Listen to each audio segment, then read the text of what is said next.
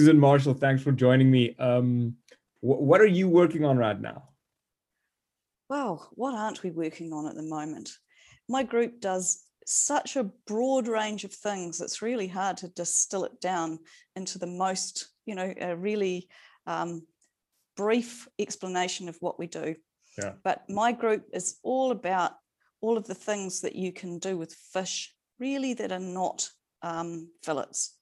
Yeah. So most of the fishing industry focuses on fillet, but our group focuses on everything that's not. So it's the skin, it's the frames, it's the guts, it's the heads, it's all those fish that are captured that actually don't get filleted, bycatch, low value fish, things like mackerel, which are sold whole, frozen, and we believe that we could do a lot more with them if we separated them out. The focus is really on exciting molecules. I want people to stop thinking about fish as a fillet. I think most people look at a fish, they see a fillet. I look at a fish and I see a container full of molecules. And what you do with those molecules is really up to how you process it. You should be looking at that fish and choosing whether you're turning it into fillet or turning it into collagen or turning it into cosmetics, and really looking at the best way to use that animal so that nothing's left over and that you get the best value for what you've captured. I think that's you mentioned when we spoke earlier that you're a conservationist at heart. And that seems like if one can reach that goal of using that whole fish, that is true conservation. So you're working on utilizing bycatch also, and then whatever's left over of the fish. When you began studying towards this years ago, what was the outlook then? I assume it wasn't like a more niche thing like now, that you use less fish and that it's sustainable. If you look 10 or 20 years back, what was the industry's mentality about fish? So it's pretty interesting, actually. I would say in New Zealand, there really wasn't anybody studying this kind of thing. And so back when I started, and with most of the people in my team, we all started out as mammalian biochemists, and then gradually sort of fell into working with fish. So I've been working with fish for about 20 years, but I started out studying enzymes in mammals, and then ended up working in the meat industry, which had also exactly the same issues around product that's not meat and what you do with it. Interestingly, I think that for a long time, people utilized everything they killed and captured. If you go back and look at the 1600s right through to the modern times, people didn't waste food. They used everything. Our grandparents all ate tripe and other revolting things. But, it was because that was the food that was available, and that's what you did. And I think the sort of wastage that we have seen subsequent is only because we moved to very high volume processing. There was refrigeration, there was all sorts of things like that actually made the difference and allowed us to be wasteful. Yeah. So a lot of our work is actually about looking back, looking at what people used to do, and then looking forward again and applying that in a new way with the sorts of technologies that we have available now. And if I assume the tide began turning in academia first, where you saw possibilities. Can you say, could you pinpoint a time where you said, oh, you realized that you began studying towards better utilization, or how did that process happen? Actually, I think in the fishing industry, I in preparation for this podcast, I actually went back and looked at a whole lot of literature to find out what was happening. And interestingly, in this space, what I've found was that scientists have worked with industry right back, and that there really wasn't much happening in academia. But I think what really made it come to the forefront, the first international symposium on byproducts was held in about 1990 in Alaska. And I was trying to work out, what precipitated this change? Why was there suddenly an interest? And I think it was actually the collapse of the Northern Hemisphere codfish fishery, where people were suddenly going, fish isn't an infinite resource. We have to do something better. And there'd been quite a lot of work going on before, but that's really what crystallized it and made people start thinking about the circular bioeconomy, how to get more from less fish. And it's, of course, it's an ethical issue also. So, yeah. Very much so. And I mean, in New Zealand particularly, we have, we have this whole Maori respect for the environment, for animals, but I think it's a New Zealand thing generally, that we actually care about the animals and have some sort of respect for their lives. And I think that it's the right thing to do, not to waste these animals. How would you describe to someone who has no idea what the state of New Zealand fisheries are? Because obviously there's big moves, in certain areas to for more conservancies, but is it in a good state? Like, how would you word it to someone who knew nothing about it? So, I'm not a fisheries scientist. I'm not a stock assessor. Yeah. All I can say is my experiences of the industry and working with the people, hearing the people who do the stock assessments and MPI, understanding how New Zealand is perceived from overseas. And I'm the first to admit it's not perfect. Yeah. Things go wrong. There are activities that shouldn't be happening. But I would say New Zealanders should be proud that we have one of the best and most sustainable fisheries in the world.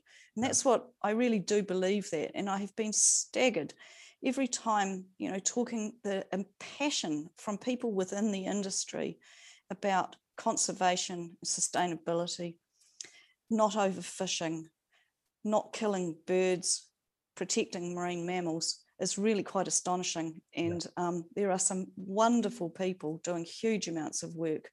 And also an awful lot of scientists who are working really very much in collaboration with the industry, trying to make sure that New Zealand is the best in the world and that we have a fishery that continues into the future. Recently, the Cyber Physical Seafood Systems, or Cyber Marine, was founded. I think that's what led me to contacting you. And it's very, very young. How long? That was 2 months ago, 3 months ago that was founded? Yeah.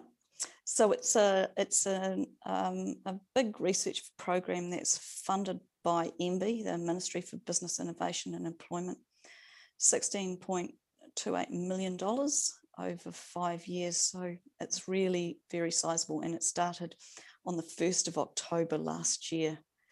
We are so fortunate to have this funding. It carries on from funding that we've had previously, so we've always been very lucky. The government's given us a lot of support in creating new products from byproducts and leading New Zealand into this area.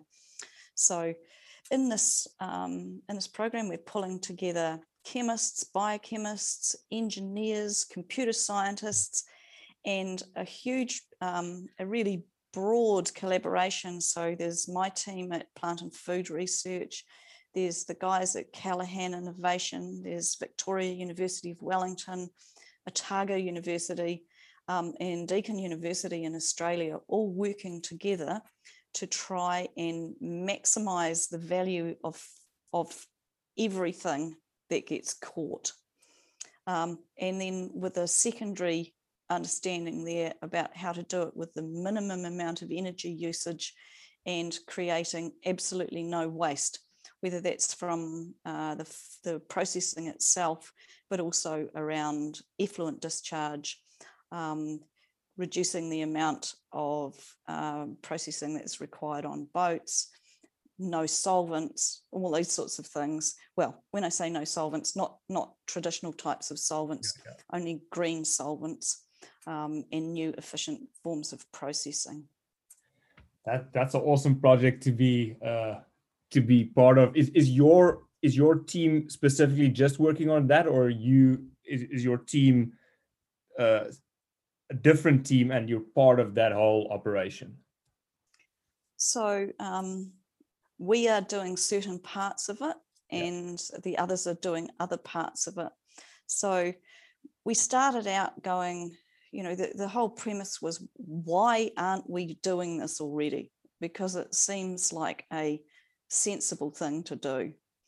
And we have had an amazing amount of industry support because they also want to do this. And so not only have we got all the scientists working together, we've also got a whole bunch of people from industry working together. So our part of this process is we're doing an awful lot of analysis. Callaghan Innovation are also doing that, and Otago University. We're trying to find out, using wet chemistry, what's in everything. And so it doesn't matter whether it's, whether we're looking at heads or guts or whatever we're looking at. We're using 3 exemplar species. So we're using hoki, green shell mussel, and mackerel to give us the range of different sorts of raw materials that we're likely to get. We're then taking all of our compositional analysis using wet chemistry, which was really slow, and working with the University of Otago on all sorts of laser spectroscopy, which is a way to, you fire lasers at the raw material, it gets a spectra coming back, and then from that you can work out what's in there.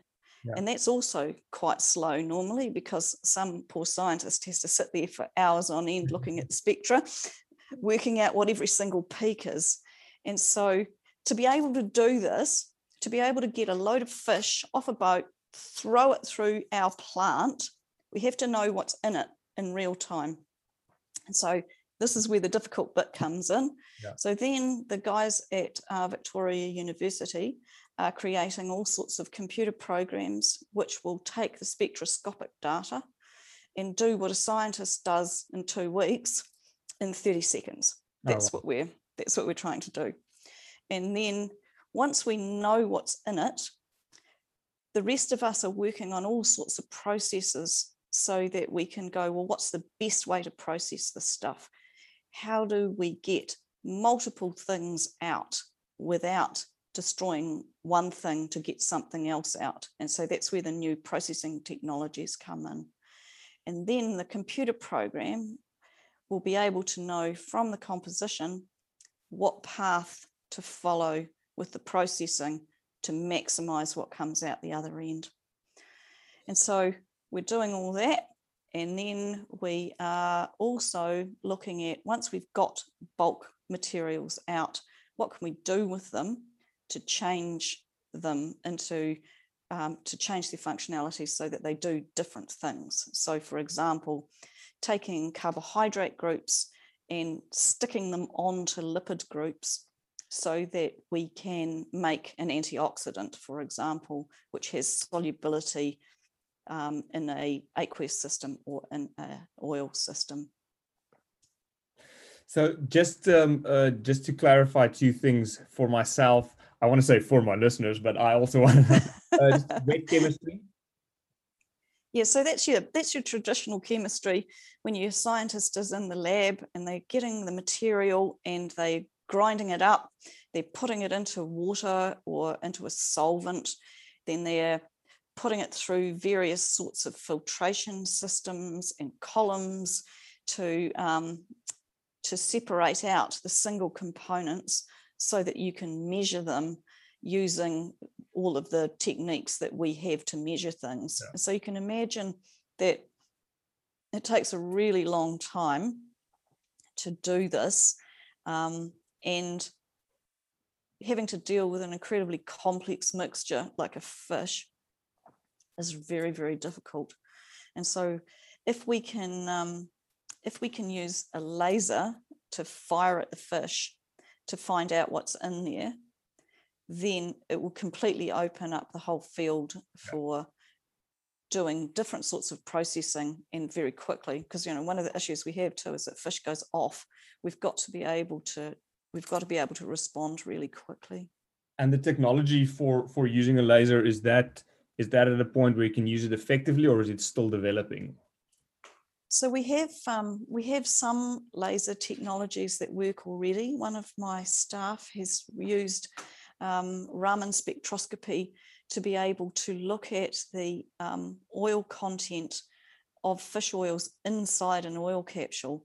Because one of the issues that we always have is that even doing the analysis can alter what you're looking at. And so there's been quite a lot of issues around that sort of thing in the media. But so you can fire the laser at the fish oil capsule right through the gelatin shell and work out how much omega-3 is in there without even taking the oil out of the capsule, and you can do it immediately. If we wanted to do that using wet chemistry, it would probably take a whole day to find that out. And there's all sorts of different kinds of spectroscopy. So we're rather hoping in here, and this is new, to use multiple sorts of spectroscopy that tell us different things so that we'll be able to get a full compositional spectrum by using lots of different techniques and combining them all together, which would be impossible for a person to do, but perfectly possible, we hope, for our computer system to do. And if you're saying multiple things, like what type of things are you looking in the future to get through that? Like what type of information? What type of information? Yeah, from using laser. Using all the lasers. Well, we want to know how much omega-3 is in there, how much lipid is in there totally, what sort of lipid it is, whether it's triglyceride or phospholipid, how much protein is in there, how much moisture is in there. And one of the things that we don't know yet is that by combining all these techniques, whether we'll be able to find out things that we didn't even know that we could find out using them, just because of the power of putting all these things together may give us information that we wouldn't otherwise be able to get. For the person on the street, I mean, we think fillet and then we think fish oil, because that's what I'm seeing every day. I mean, I see you go into a chemist and you see literally like buckets this big that you can buy fish oil, and that's kind of where I leave it. As we stand at the moment today with developed technologies, what percentage of fish is fillet, and then what percentage of the leftover is actually effectively used? I mean, obviously saying percentage, but like how much more or less is fillet and what is actually used? So at the moment, I would say, I mean, there are always some issues in small regional areas where people don't have access to processing. So there is some waste, but in the main, everything's used already. Okay. And I think, you know, people need to know that, because you hear lots of things about all this waste. There isn't waste. We don't talk about waste. We talk about adding value. But fish, you know, you're looking at somewhere between 30 and 50% of a fish is fillet. Yeah. So there's an awful lot of other material. And, you know, we like to think that it won't be too long before the industry can make more money from the stuff that's not fillet than they do from the fillet. At the moment, so you take your fillet off, you can take the heads off. Sometimes the heads are sold for food and sometimes they're not. You can take when you fillet a fish, you end up with a frame and it has some meat on it. Sometimes that's put through a belt mincer, which squishes it, and then the residual meat comes through. That can get used in products like patties and some fish fingers, and really high quality protein. but it's just not in fillet format anymore. There's a few people who are making calcium supplements out of the bones. You've probably heard about Revolution Fibers and their collagen eye patches, which was a product that one of my questions came out of our yeah. other program. I can talk about that more later. Yeah. So they're taking the skins, and Sanford as well, taking the skins off the fish and making collagen out of it. Everything else goes through the rendering plant. And so that takes anything that's not used, goes through, cooks it up. It takes the fish oil out, which can either goes into animal and fish feeds or for human consumption. And the rest goes to make fish meal, which generally ends up in aquaculture and animal feeds now. So there is, I mean, like you say, there's almost 100% utilization. I assume the industry will just be much happier if they can make larger profits from these offcuts in inverted commas. Yeah, offcuts. I quite like offcuts. It's quite good. I think where we're at the moment is that everybody understands that we've got changes in ocean currents, got all sorts of things. The fish stocks are changing with ocean warming, that nobody expects the wild fish capture to go up. I think everybody expects it to go down. So that the wild fish industry has to retain its profitability and to keep all the jobs and everything else going. They've got to make more from what they've already got. Or in fact, most people would say they've got to make more from less than what they have now. But we've also got the growth of the aquaculture industry, and there's projections of a lot more fish being grown in the open ocean. We've also got potential to grow more shellfish. What are we going to do with all of those? Because when you fillet them, you still end up with a whole lot of offcuts. So it makes sense to maximize the value that you get from the whole animal. If we can look at some, you mentioned the eye patch, but how do you get to that? Like, how do you get from you've got your fish to that, and what is the process? White powder. White, and then what is how does it actually work as a medical application? Okay, so collagen is fantastic stuff. We love working with it because it's really it sounds weird, but it's quite a fun molecule because it has lots of different properties. I mean, people know about collagen anyway, because when you eat a jelly, the thing that makes a jelly into a jelly is collagen. It's broken up a bit, and we call it gelatin, but it's there. But fish have quite interesting collagens, particularly our cold water fish, because they extract more easily.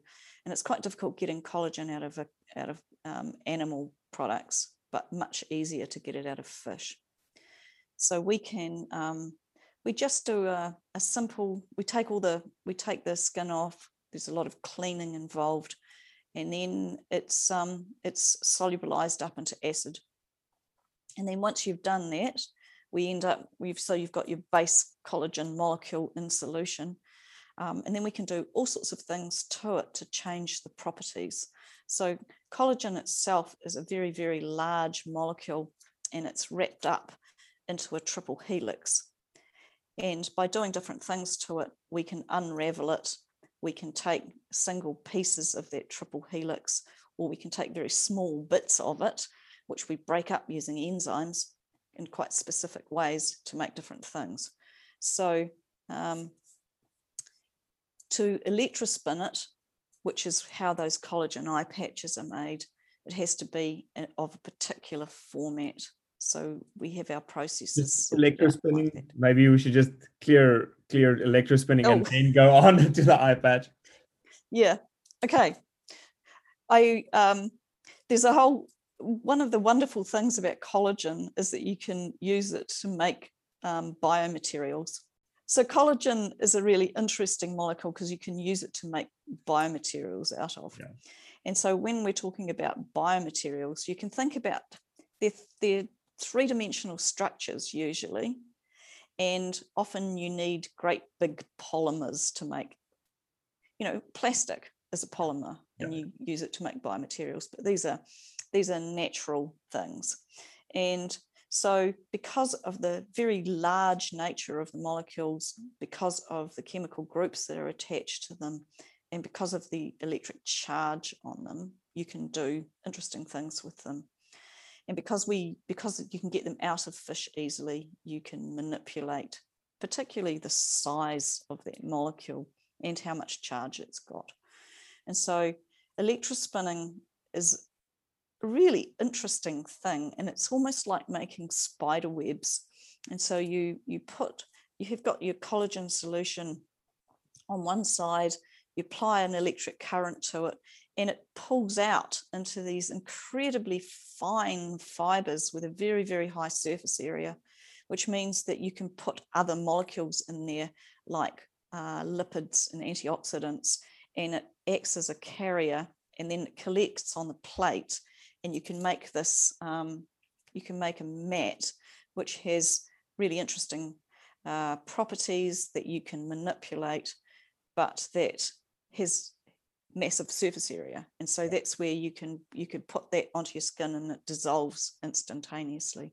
But we're looking at 3D printing. You can make inks out of these things, put them through a 3D printer. And some of my staff, they made gummy fish by 3D printing them. You can make little, we're still at the stage of making little cubes and various things, but sort of more, and I think this is one of the questions you were going to ask further down, but you can also use them to print cell scaffolds, which is a really interesting area of new biotechnology, biomaterials science, to create an almost natural structure that cells like to live in.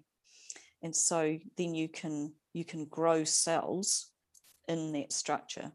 And why would you want to do that, you might say? Well, some people that we work with in the University of Swansea work on breast cancer.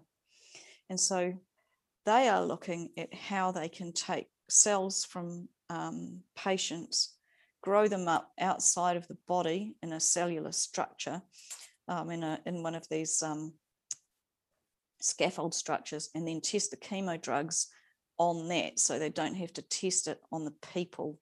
Wow. So that's the sort of thing that where we're going with this. But in another area that we're working on at the moment, we're looking at cellular agriculture, and it's a big area at the moment, but there's not very much being done with fish. And I like to think that we're pretty much up there at the forefront of this. And it's about, in that case, building a scaffold to get cells to grow in, so that you can grow a fish fillet outside of the laboratory. And it's another way that we're looking at to how to get protein to people with an expanding world population, and delivering fish in a really sustainable manner. It's interesting. I've got a copy of Outside magazine next to me, and it's an American magazine, and the one article I was reading last night is called So Long and Thanks for All, and obviously thanks for all. But it talks about in large parts of the world, fisheries aren't sustainable, and there's a lot of bycatch that doesn't get used. And the journalist started looking at fish alternatives and experimenting with all these alternative foods that is now being sold as tuna, but obviously it's just flavored plant-based things.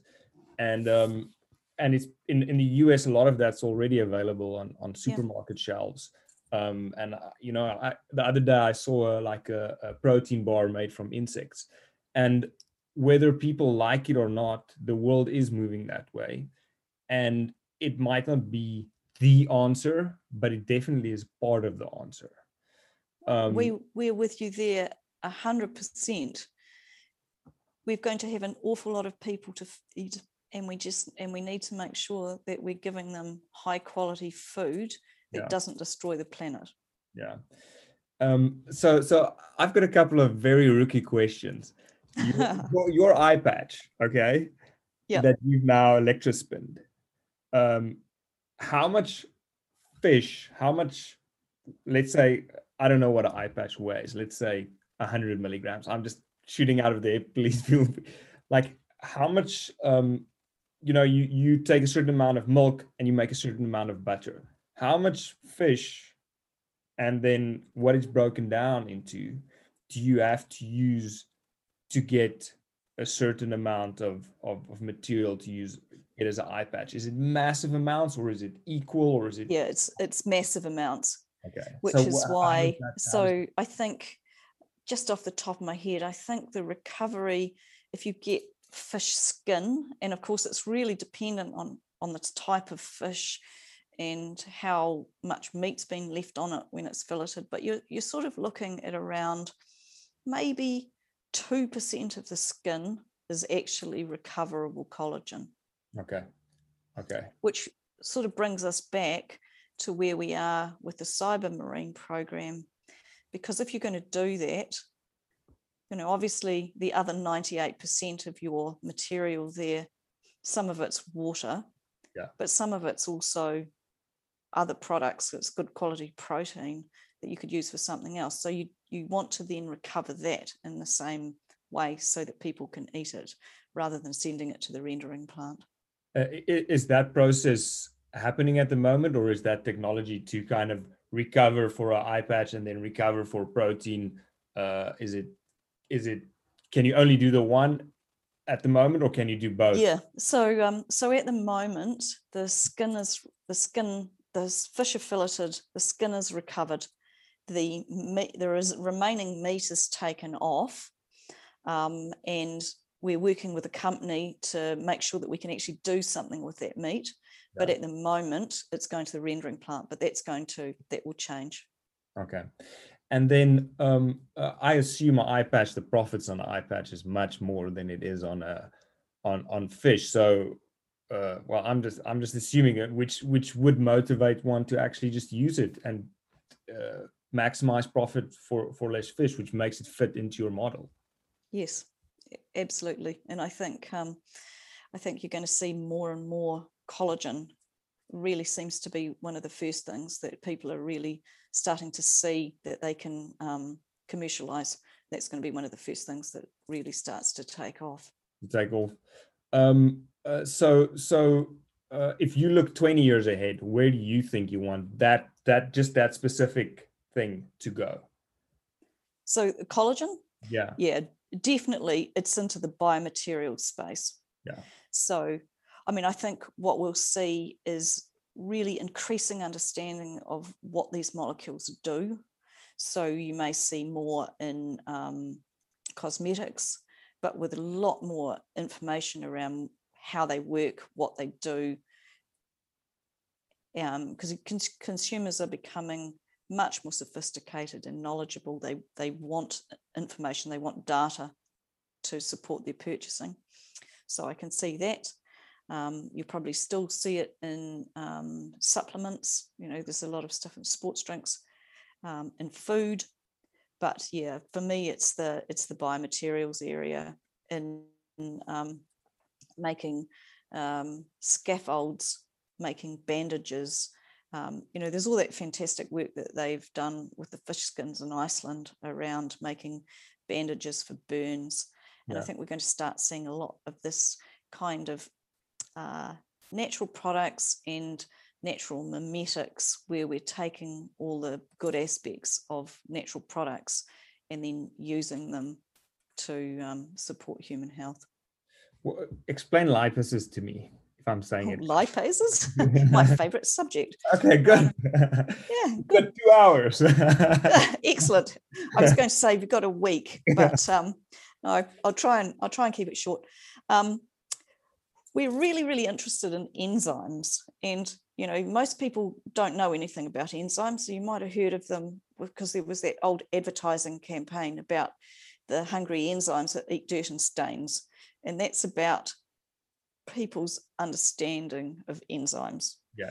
But enzymes are just proteins, but they're really special proteins because they're catalysts. They're really just the most phenomenally complex things. But catalysts allow a chemical reaction to go at lower energy. That's the main thing. So they bring the components together so that the reaction can go at much lower temperatures than it would go if you had to do it chemically. So we're really interested in enzymes as part of our green chemistry initiative. So more and more as we're going, as people are moving forward, they're looking at using enzymes in industrial processing, because you can get the enzymes to do just what you want. Whereas if you use chemical processing, you often end up with a whole lot of side reactions. And then to get the thing that you want, the yield of it is lower, but you also have to do a whole lot of other processing to get rid of the things that you don't want. Yeah. Use enzymes, much lower temperature and much lower waste streams from that process. And you can do things which are almost energetically impossible by any other means. So that's enzymes in general, but lipases in particular, we're really interested in them from fish, because fish like hoki, which live at very low temperatures out in the cold ocean, their enzymes work at low temperature. And so unlike a mammal, where most of our enzymes are designed to work at 37 degrees, and in that kind of area, fish, the temperature range is much broader. And we have enzymes that are really efficient working at 4 degrees or at 10 degrees, which all helps us decrease the amount of energy that needs to go into a process to make something. So we're already seeing lipases being used quite significantly. They're rather hungry enzymes. Quite a lot of your washing powders have enzymes in them. Cold water washing powders have lipases in, because it breaks the fat off. If you've spilt oil down your shirt, they'll get in there and they'll chop it up so that it can be taken off in the detergent and washed out of your shirt at low temperatures. So most of the enzymes that are around at the moment come from microbial sources, and there are a few animal ones, but not that much from fish. But we're working on that because they have these special characteristics. And going forward, we're looking at things like lipases are used to make cheese. So when you buy Parmesan, that particular flavor of Parmesan comes from a lipase. They're used for making all sorts of food flavorings, for making biodiesel, I had a whole list of things that I can't remember now, but they're used quite extensively in the pharmaceutical industry for making drugs, because it's so specific. Yeah. So what we're trying to do is to get these novel enzymes out of fish, because we think we can do things with them that you can't do with the ones that you've already got. There are various challenges associated with that, of course, because they're at much lower concentrations than if you're growing them up in a fermentation reactor. So one of the things that we're trying to do is to work out how to get them out really, really efficiently. And because we've also got this plan to get multiple things out, rather than just focusing on one, it spreads the cost. So it makes it more economically viable to extract the enzymes. So people in the industry where these things can be applied, they're aware of the possibilities. You don't have to go as a scientist and go like, there's this completely new thing. Are they kind of chomping at the bit for you to create new technologies and they can apply it and save money and make money? What's the perception out there? Have you got difficulties as a scientist to convince people? I think for me, what I see, it always comes down to economics, and it's got to get to the point where doing it is worth the effort in terms of the money in terms of disruption, in terms of having to train people to do new things, get new staff, and generally change your business model. Yeah. So that's the thing. So what we're finding is the industry is becoming increasingly keen to do this. 15 odd years ago, people used to laugh at me and go, oh, yep, there's Sue. She's telling us we should be doing something with our byproducts.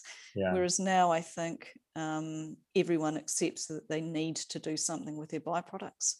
But we're just at that point where we need to work together, which we all are, to come up with the technological fix that we require to do this, plus all of the other things that are required to the people that we need to train, the reduction in the energy, the no effluent, the bringing the people of New Zealand along with us, understanding why we're doing this and supporting it.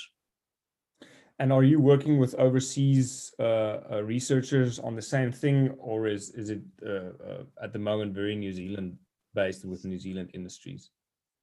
We've had a collaboration with Australia for a really long time, and so we're continuing with that. So that's with Deakin University, and it's been really fruitful with that. We do a lot of more fundamental work, and we publish that work in scientific publications. But it really is everybody across the world wants to do the same thing. Yeah. We're just starting a collaboration with the researchers at Nofima in Norway, who are really very much do much the same sort of stuff as us, because none of us want to be doing just reinventing the wheel all the time. To really make progress, we have to join together. If you look at the utilization of the fish in 50 years, and you take all the things you're researching now and you throw all the money you can get at it, and industry buys in, and I'm not just talking about things that are happening with your own research, things you're seeing overseas, and even just ideas that seem remotely possible now, but there's no money being thrown at it for research. Like, how do you see the utilization of a fish in 50 years if scientists are allowed to do the research they're supposed to do? I just think that it will be progressive. You'll just keep seeing it all build and build and build, because a fish is such a complex organism. There is so much interesting material in there that you will, it's not going to happen all at once, but as we progress, this compound will be taken out, and then in a year's time, that one will be taken out, and then it will speed up too, because as you get the equipment that you need, you can use it to extract more than one thing. Yeah. But that will also be coupled with lots of research into areas like biomaterials. So it's not just about pulling the material out, but also what you can do with it. Yeah. And then a huge amount of research around proving that it does something. Yeah. That it is going to improve your skin, that it is going to reduce inflammation. So give, just this really broad confidence right through the whole spectrum, from the people who are catching the fish right through to the people who are using some new form of cosmeceutical. And in medicine, what's being applied at the moment in medicine, except for kind of bioscaffolding use, like in hospitals at the moment, it's being used with burn treatment. But what other things are there that the general public might not be aware of? Because you kind of read things in the media, but if you don't follow it up, you have no idea. I don't actually think that there is a great deal from fish being used at the moment, so that gives us a huge amount of scope. Yeah. In Iceland, they make a product which actually has enzymes in it, and that's used as a treatment for sore throats. And so but that's the first one, and I'm really hoping that we'll start seeing more of that kind of thing happening. Yeah. And your biggest hurdles, and I'm not talking about funding. If you stand with your colleagues, because I know funding is always, my brother's a physicist, and I've heard a lot about funding, and so the headache. But if you're standing around whatever the coffee table, and you're having conversations and going like, "Oh, I wish we could just take this and do that with it," what kind of things do you see as hurdles, but that's really like technology or understanding hurdles? Yeah. So I would say, actually, answering your question, the biggest hurdles are actually in the industry. But for us, I think the biggest hurdle is the cost of clinical trials. Okay. And doing really, really in-depth analysis of the properties of molecules. Okay. Because, what I see is, I think that I have every confidence that we can deal with the processing issues. And there'll be a whole lot of new technologies that come out, hopefully some of them from our program, but we will be able to get the molecules out. Yeah. We will be able to manipulate them so that it changes their properties. The key thing is having these clinical trials and studies that really show what they do, yeah, to a high level of confidence. Yeah, and that other people can invest both time and, I assume, money and trust, yeah, in what you're doing. Because you see it now. Every week it feels like a different study comes out going, omega-3s are good for you, omega-3s are not good for you, phospholipids are good for you, no they're not, and we're confused. So goodness knows what the public thinks. And really it comes down to having the luxury or the necessity of doing really big trials that are really, really well designed. But the problem is that they're very expensive. So I see that as the biggest hurdle. Do you still eat fish, or do you feel are you veering towards plant-based tuna tasting products? No, I'm a pescatarian, I would say. Oh. So I don't eat meat, but I do eat fish. Okay. I'm still, I need to be. Well, I am convinced. I feel that the industry does supply sustainable fish. Otherwise, I wouldn't eat it, and I wouldn't be working in this industry. I'm a catch and release fly fisherman, but I'm forcing myself to actually every now and then bring something home. Yeah. Just because I believe it's still healthier. I know it didn't stay in a fridge for long. I write about agriculture a lot. Some apples that you buy has been in a cooling facility for a year when you buy it, and I guess I just if I want to speak sustainability, I must, and healthy food, I should go and sometimes just harvest whatever I eat. Susan, yeah, thanks. I think we touched on everything. Okay. It was fun. If I read a bit more, and we can talk about very specific things, and yeah, sure. Although maybe a scientist would be a better interviewer, who's already got a broader understanding of that. I don't think so. No, it's really enjoyable. I mean, I think one of the things that's really, really important for us is that we can tell people what we're doing. Yeah. Because in the end, the New Zealand public is paying for our research, and yeah, they deserve to know what it is that we're doing and what we're spending their money on. Yeah. And hopefully when they know about it, they'll support us and understand that something good will come out of it. I think the hope is that it will get to a point where, because so many companies are profit driven, well, 99% of them, there's one or two that aren't, that it gets to a point where they will say we need less fish, but we're still making money or more than we used to. I mean, I think it's definitely going to happen. If you look at Iceland, I think they're up to more than, they've got more than 90% use of the cod now. Yeah. And that's going into all sorts of products. We're aiming at some things that are the same, some things that are different, but they earn far more from the non-fillet portion than they do from the fillet portion. So we have a model there so that people can look at it and go, yep, it will work. And so that, I think that gives everyone a great deal of confidence. That's awesome. Yeah, well, I really like what you guys are doing, and I really like reading what you sent me. I was definitely not at 90% understanding of a lot of it. So I still have a way to go, but thank you very much,